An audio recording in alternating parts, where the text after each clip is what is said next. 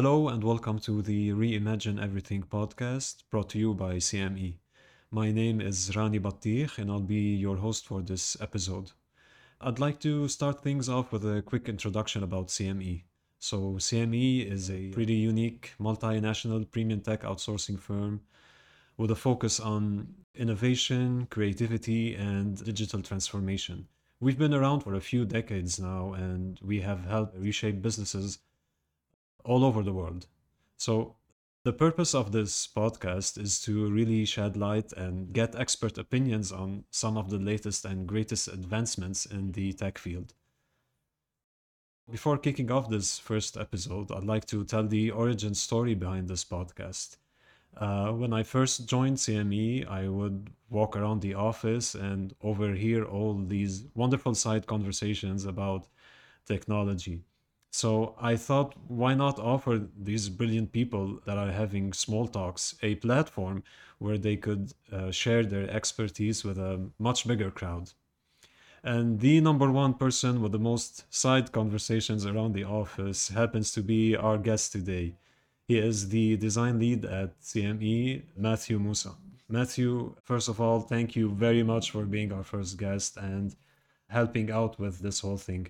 Would you like to introduce yourself to our listeners and what exactly do you do at CME?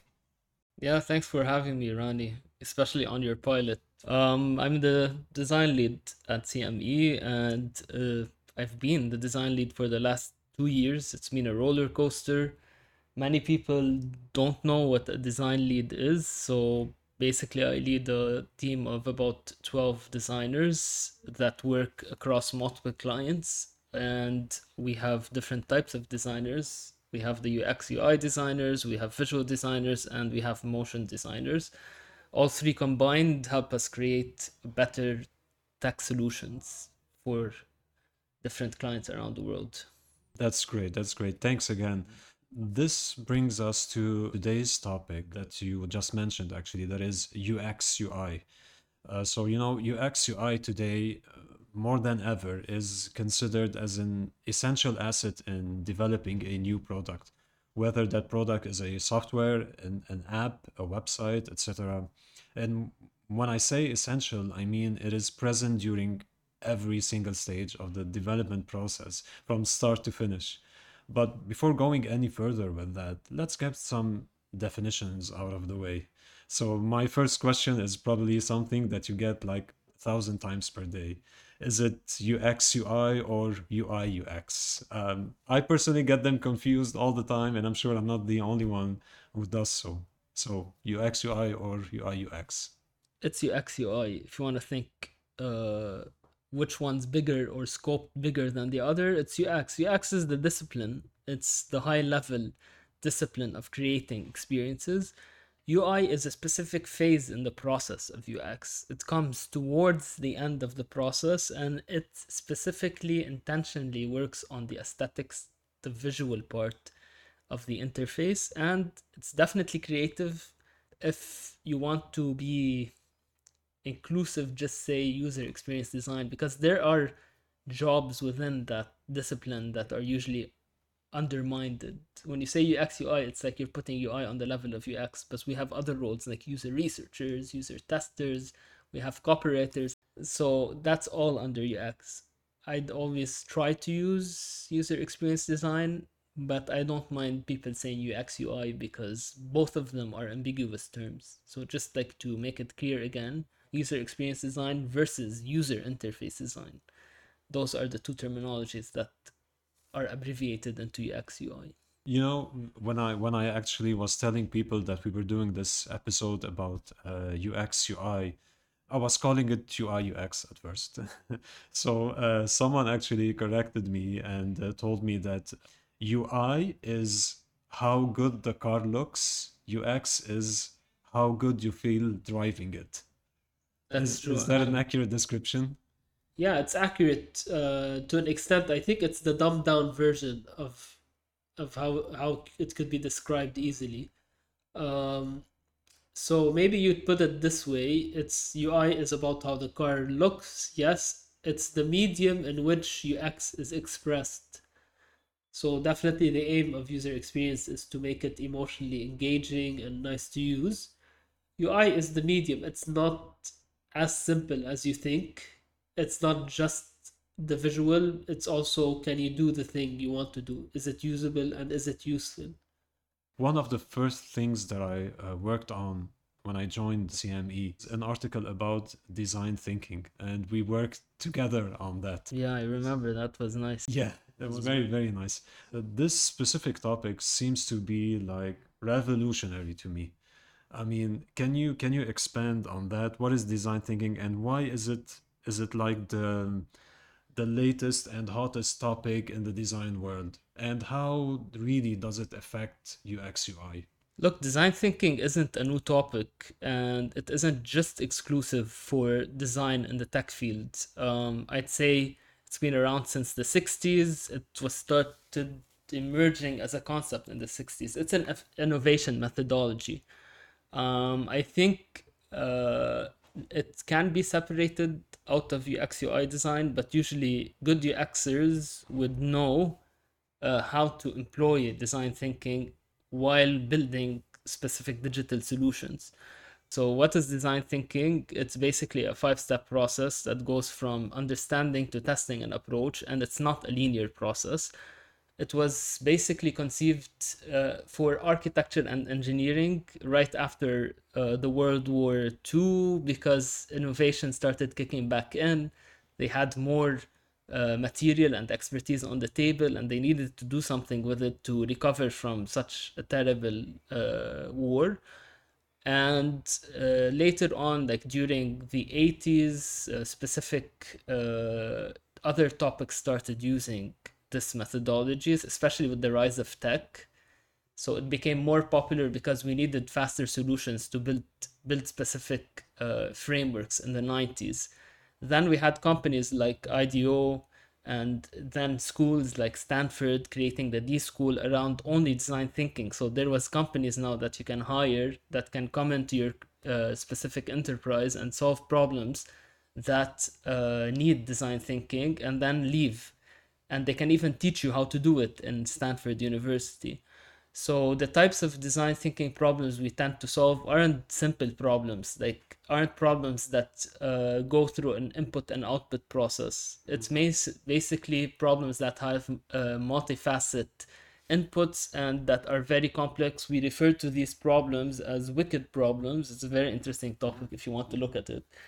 I remember using that word in the article. Yeah, it's interesting. The first time I heard about it, it triggered me because I started trying to map wicked problems around me. The simplest, most popular wicked problem, I guess, is like climate change. There's a lot that goes into it, like policies, economy, social factors, the popularity of it, and the willingness of people to adopt a sustainable mentality. You cannot give this problem to one person and expect the same solution as another person. So design thinking kind of eases up the process to become innovative, to brainstorm, to define a problem, to uh, find the best solutions for a problem. And I just want to say that the more engineers learn about the design thinking process, the more they become curious and they become motivated to build products beyond just the how, but also thinking about what goes into building a proper product. I think it should be kind of mandatory to know this in tech Could companies. you like take us through a design thinking process? Like, have you worked on a product recently and used design thinking? Could you take us through that process? Yeah, sure. I can actually tell you we're building a new career management platform in um, our company, and we had the luxury of going through the design thinking process. This is usually a process that many companies shy away from. It takes some time to go through it. But with what we're doing in our team is that we're making it not only popular, but we're making it acceptable, an acceptable part of the process. We've seen it succeed in other projects, and we're applying it to this new career project. And what we went through is like every single phase of this methodology, starting with research. So we met with about 12 to 20, depending on how you quantify the personas. We met with users of our old system and tried to understand their problems. We didn't judge at all. We tried to hear. We didn't try to analyze at this phase. We tried only to gather. So this is what the phase is called: understand or empathize. Then when we had this data, including survey data, we sent a survey that about 200 people responded to from within the organization, and some feedback that HR had collected about our initial system. We triangulate, this is another word we use, we triangulated this data, so 3 data sources give you a better understanding and validate each other, so we knew this data was actually valid. And then we move to another phase, which is making sense out of the data or defining the actual problems, because stakeholders would come to the meeting room and say, look, I know this is the problem with our current system. People don't set their missions, they don't set their goals, and they're kind of biased to what they see the problems are. But when you start defining it and creating affinity maps and giving a chance to model and find patterns within the gathered quantitative and qualitative feedback, you start seeing specific repetitions emerge, specific problems become well defined and become often repeated among different people. And those problems become our targets. So once we finished defining the problems, we presented them to management, and they were only uh, before they came in, they only had specific assumptions about what they would solve. They left the room with more ambitions and a willingness to ideate. So, third phase is going through ideation. How do I solve these specific problems at hand? There are specific techniques we use, from brainstorming is the most traditional one, but brain dumping, we use specific other methods that require working with your hands, creating specific scenarios, or how might we specifically solve specific issues.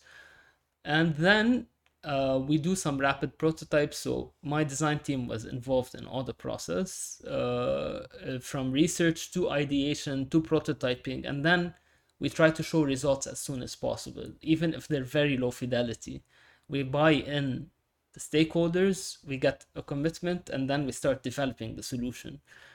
People think everything I said now would take months. Sometimes you can actually shorten it. Depends on how fast you can recruit people, on the size of your team, on the willingness of stakeholders to provide the comfort and the ability to access all these resources. And we were lucky to do all this the way we wanted to, and now this platform is being built. We're well into its development, and the feedback is amazing. And we started doing some user tests, or tests that come at the very end of design thinking process. But you can now go at any point and iterate on the data you had initially and keep improving.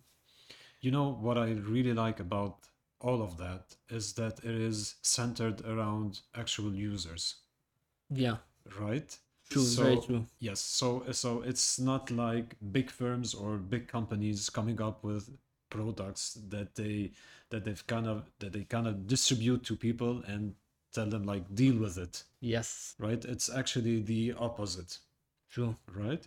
So when talking about design thinking, you mentioned that it's not new.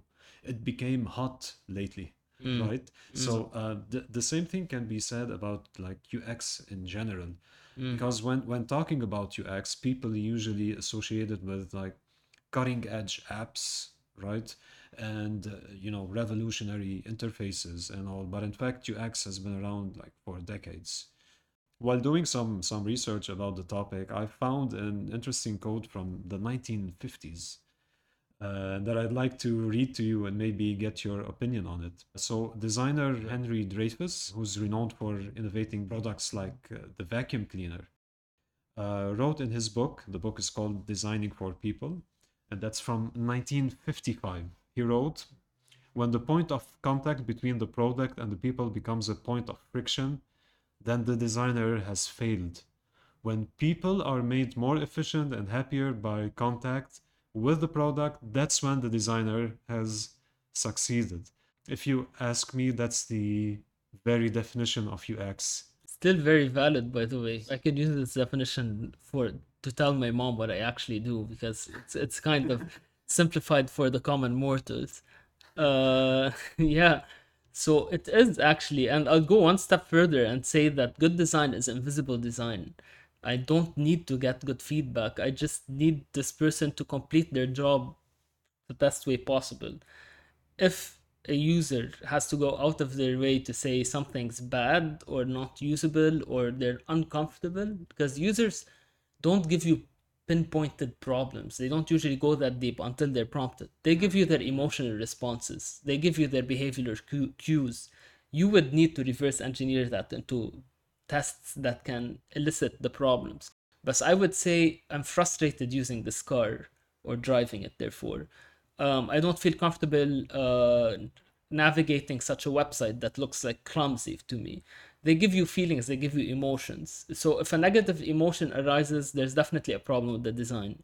On the flip side, some great designs would elicit positive feedback, but that's not a requirement. Because if I see you using the software without nagging, without showing negative feedback, then I understand that I did my job.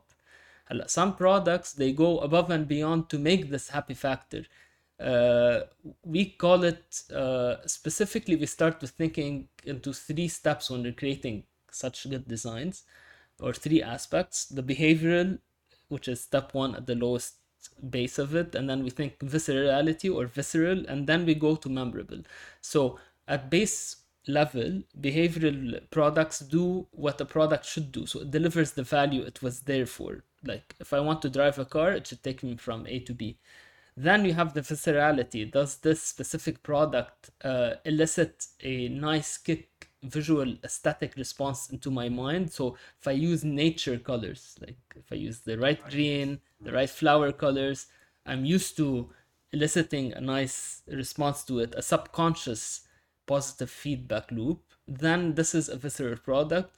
And finally, memorable is what he was talking about, which is it elicits an experience that goes beyond the product, that doesn't stop after its usage. So I just wanted to say this because I think he sums it up really properly. There's much to talk about this topic, of course. But you can look at specific companies that reached high maturity in design, such as like Tesla or Apple, and you notice they don't stop at visceral design. They go as far as getting to memorable. They want you to talk about the positive kick you got out of usage. So another topic that I want to bring up is the graphical user interface, what is known as GUI nowadays. So people started to interact with GUIs back in the 80s with revolutionary devices like Apple's flagship computers like the Lisa, the Mac, alongside with some favorites of mine like the Commodore Amiga and the Atari ST. So from that point on, from the mid 80s, I mean, that changed everything, right? I mean, for the first time ever, users could actually interact with a visual presentation instead of a command prompt. So this ushered in a whole new era of UX UI before it was called UX UI. And this brings us to probably a lot of designers' idol, Don Norman, who was the first person to have UX in his job title. Do you think that Don Norman is like a pioneer in his field? Definitely. Look, he went out of his way to actually introduce such a need in companies. Okay, so before we jump onto Don Norman, in the 80s, you already started the conversation there. Like when Apple, Steve Jobs went to Xerox and saw the potential of the scientific company coming up with some research about ways to use specific uh, computers or screens back then. It was very new to him.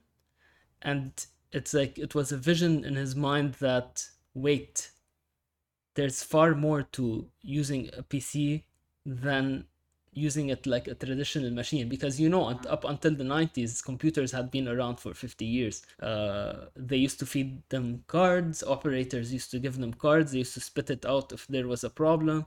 Then you'd had dialing interfaces, then we reached the command prompt, which was black and white. I don't think at that time, now we take it for granted, but at that time nobody thought that there was something else on the other side. We thought the output was more important than the input.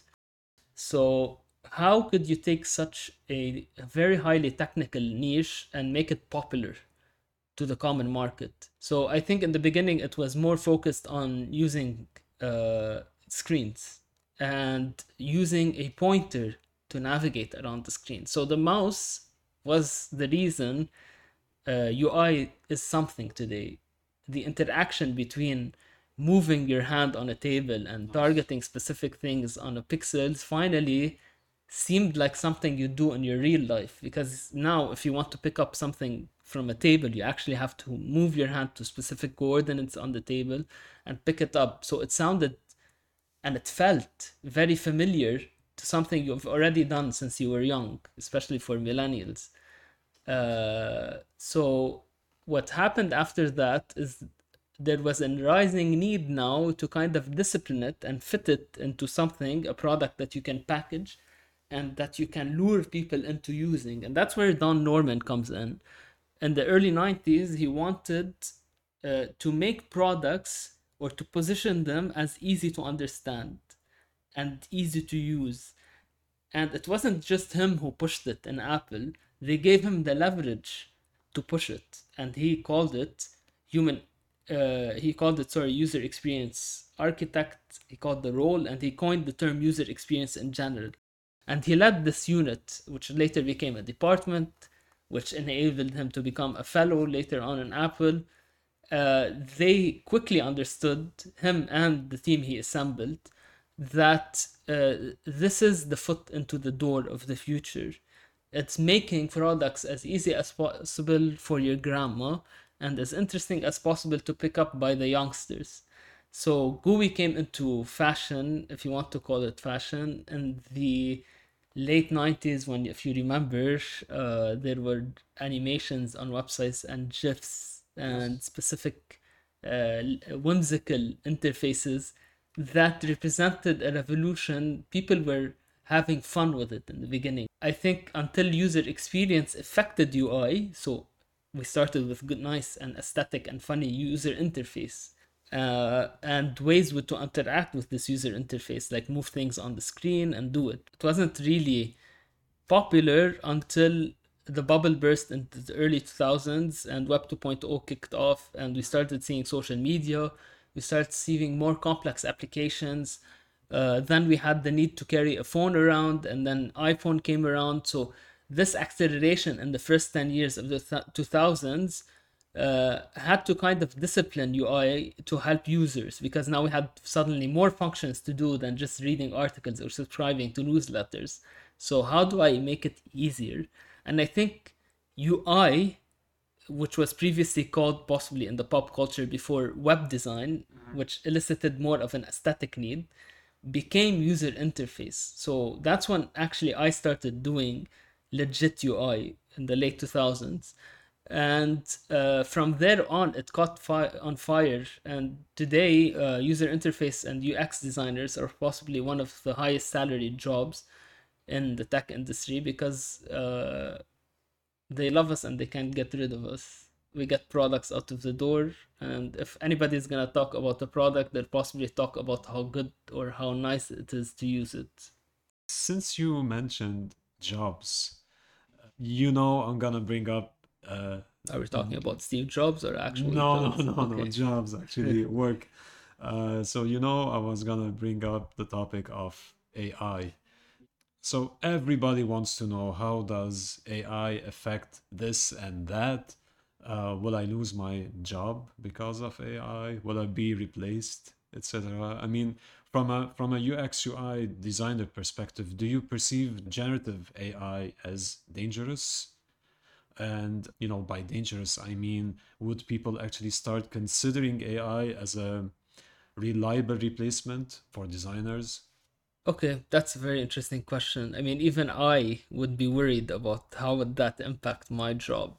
Um, Now, at the moment, AI is a very interesting tool to use to create designs.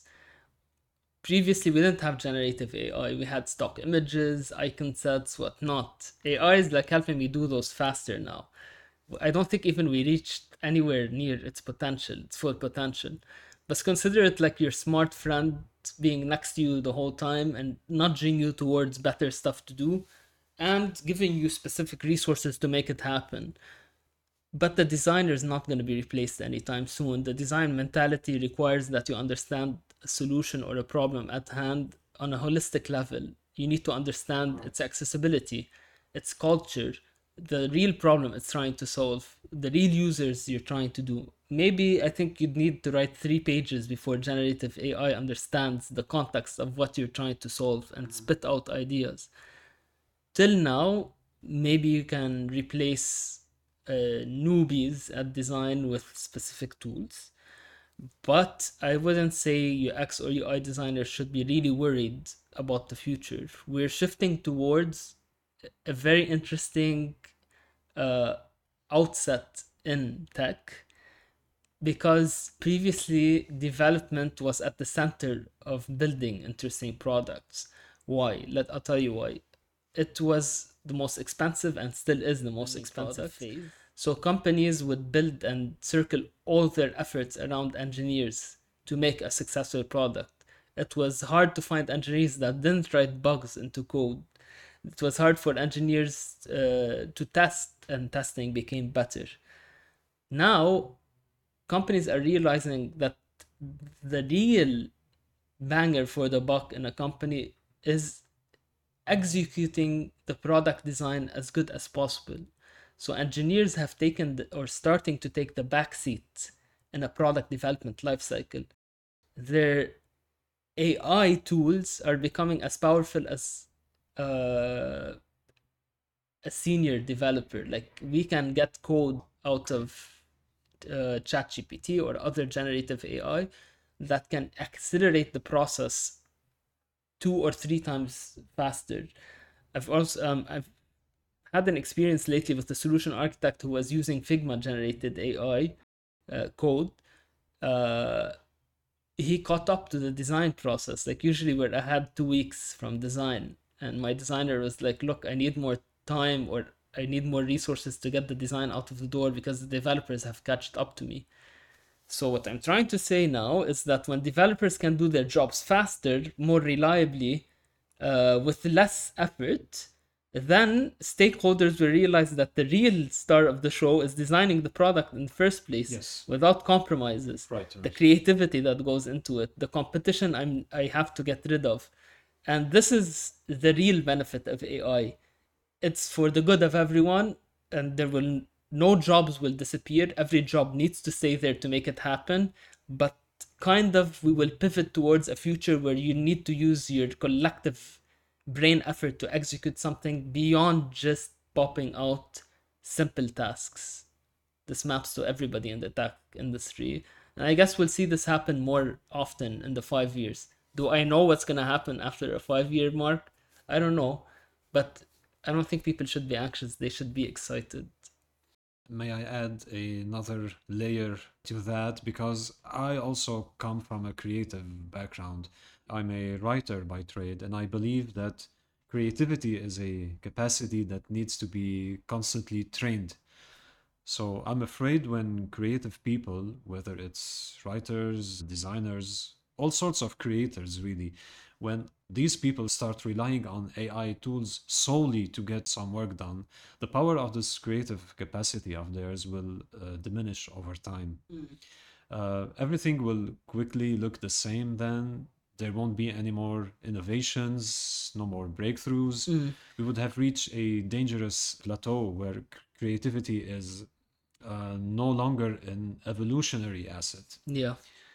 Uh, I'm so sorry for the very gloomy image, but that's why I believe that creative people are the ones that can make themselves indispensable right now by smartly dealing with AI tools. I think this opens a room for conversation, and it's a very interesting point that you set on the table. I find that AI is just showing us what creatives or which creators aren't really serious about their craft. If I'm a creative that's using tools 24/7, maybe I'm a good driver, but not really somebody who can innovate. So today, AI is just repeating what we already know. If I'm a painter, I can possibly put paint on a pendulum and spill it onto a canvas, and you get a painting. That's awesome. Am I having fun? No. Is it sellable? Well, wait, I'd argue he might be having fun. Is it sellable? Yes. Is it as interesting to you as somebody who spent drawing on a canvas for 2 months, and you're buying the craft itself? You're buying his patience. You're buying the story behind it, the narrative, right? People love this. We speak in story, we speak in narrative. And it's gonna take us time for AI to catch to that. What I care about today is curiosity. A machine doesn't have the curiosity we have. So use what you do best, because it's only gonna get more expensive. So your uniqueness is actually gonna become your strong point, right?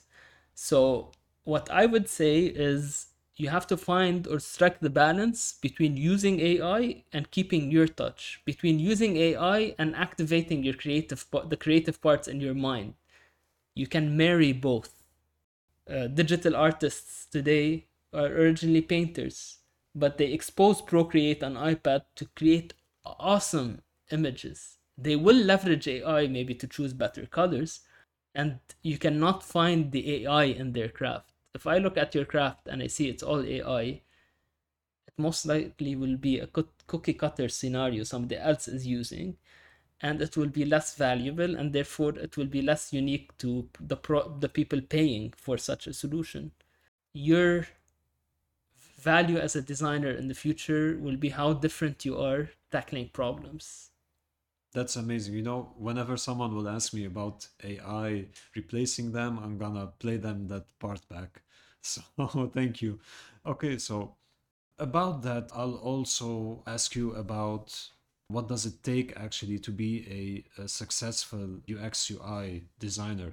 I mean, when zooming out, successful people in the digital field are nowadays perceived as rock stars, right? They are praised for their achievements, and they are often idolized by peers and up and coming generations, especially. So, my question is, what does it really take to be a successful UX, UI designer nowadays? I'm sure like academic qualifications are important and all, but there must be some kind of secret ingredient that makes a UX, UI designer really shine and stand out in a crowd of designers. I'd bug you here a bit. I don't care about academic qualifications. I mean, I Okay. got into UX from a background of a master's degree in computer science. Of course, it did help. I can talk tech language, but you can get into UX UI from psychology. You can get into it from a graphic design Mhm. perspective, industrial design. Creativity is far beyond a degree. You know, we're born creative, we're born Fully agree. I curious. fully agree. As a creative, you possibly even knew you were a creative very early on. You just didn't know how to sharpen the tools. So there are several traits that might be common with other designers, and there are some traits that will be unique to a UX UI designer. From my experience working with large teams and working with people in the industry, my colleagues and others, I feel that designers are somehow very highly empathetical people.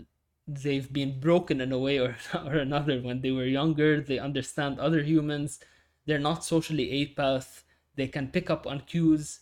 They understand a problem from people's perspective, which is what user centered focus is, what user centered design is. You have to let go of your seat and sit in other people's seats.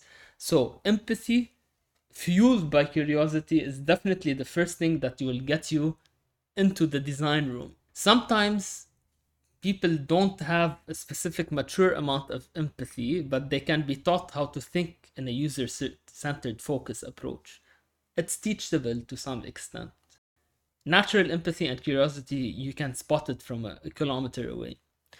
Then, something kind of unique to the UX UI industry, specifically, I'd say the UI slice of it, is the ability to shut down your ego. I'm not saying eliminate your ego or get rid of it, or people don't have ego. I want people to have a specific healthy amount of ego to be on the team. But I think it was a YouTube lead designer that once said, in contrast to interior design and architecture or car design, where like your designs would stay around for years, for a decade, and you'd be proud of them for that entire period, of course. The moment she released a YouTube update on on design, another team was already starting research for even a newer design. Technology is too fast, and trends change a lot in tech. Not to mention that we expect more sophistication. We expect to push this envelope. So if I get too attached to my design work, if I get too attached to the feedback I get on my design work, I'm gonna be bound to be upset most of the time. I need to build a product that serves today, that specifically serves the user today, and I should be always and constantly improving it in a cycle and expect change. So, your adaptability, your ability to shut down your ego, to let go of this baby over time, to allow for input from different people is very important to become a user experience designer. Then I'd have more behavioral traits like the ability to be your self critic.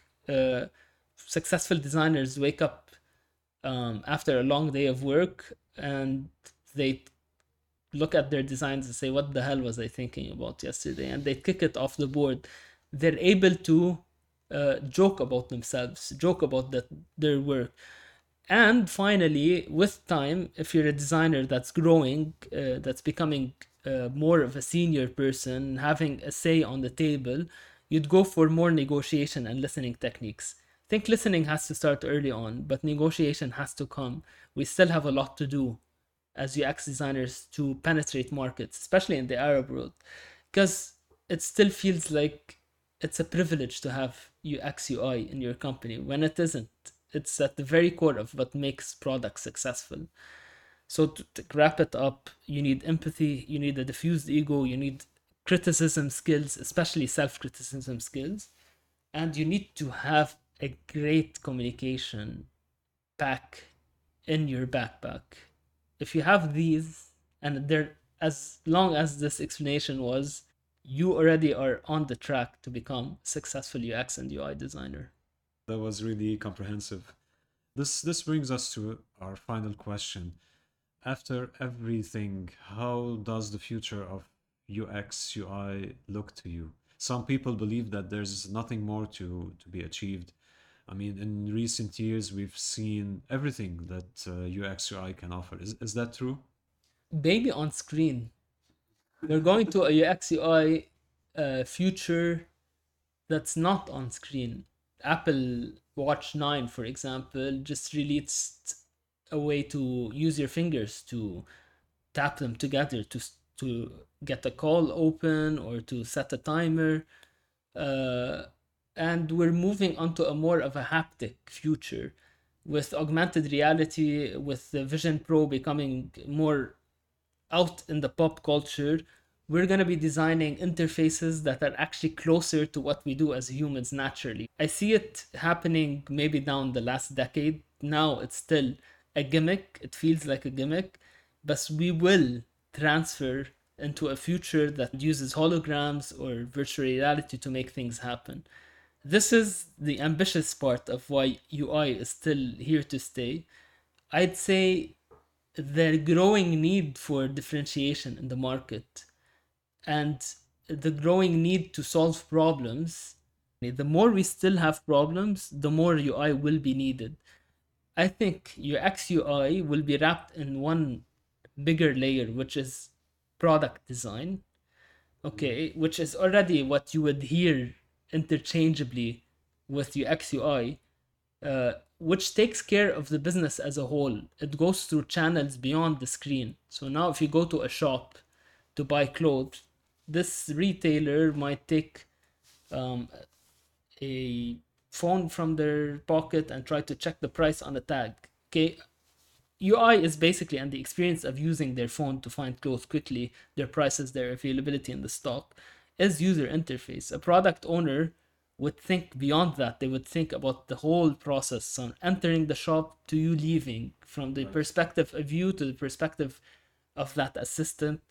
They will also take care of what the business needs are as a whole. So UX UI will be wrapped into more disciplines. It will become more popular, and it will go far beyond just a screen. And we're all excited to see that Yes, I happen. can't wait actually. Yeah, So for anyone looking to get into UX UI, whether it's a career change or someone like a fresh graduate, so UX UI is here to stay. it's here to That's for stay. sure. Definitely research it, ask us questions if you want to, and you know what? If you don't like it and if you don't find yourself, you'd possibly have learned a few concepts. You can always back off. Yeah. If you feel it's in you, go for it. I personally learned a lot today. So Matthew, thank you so much for your time. This has been a wonderful first episode, really. We will definitely have you back for another episode at some point in the future. Thank you so much for listening. Don't forget to follow us on all our social media platforms to stay up to date with our latest news and our next episode. Until then, stay safe and techy.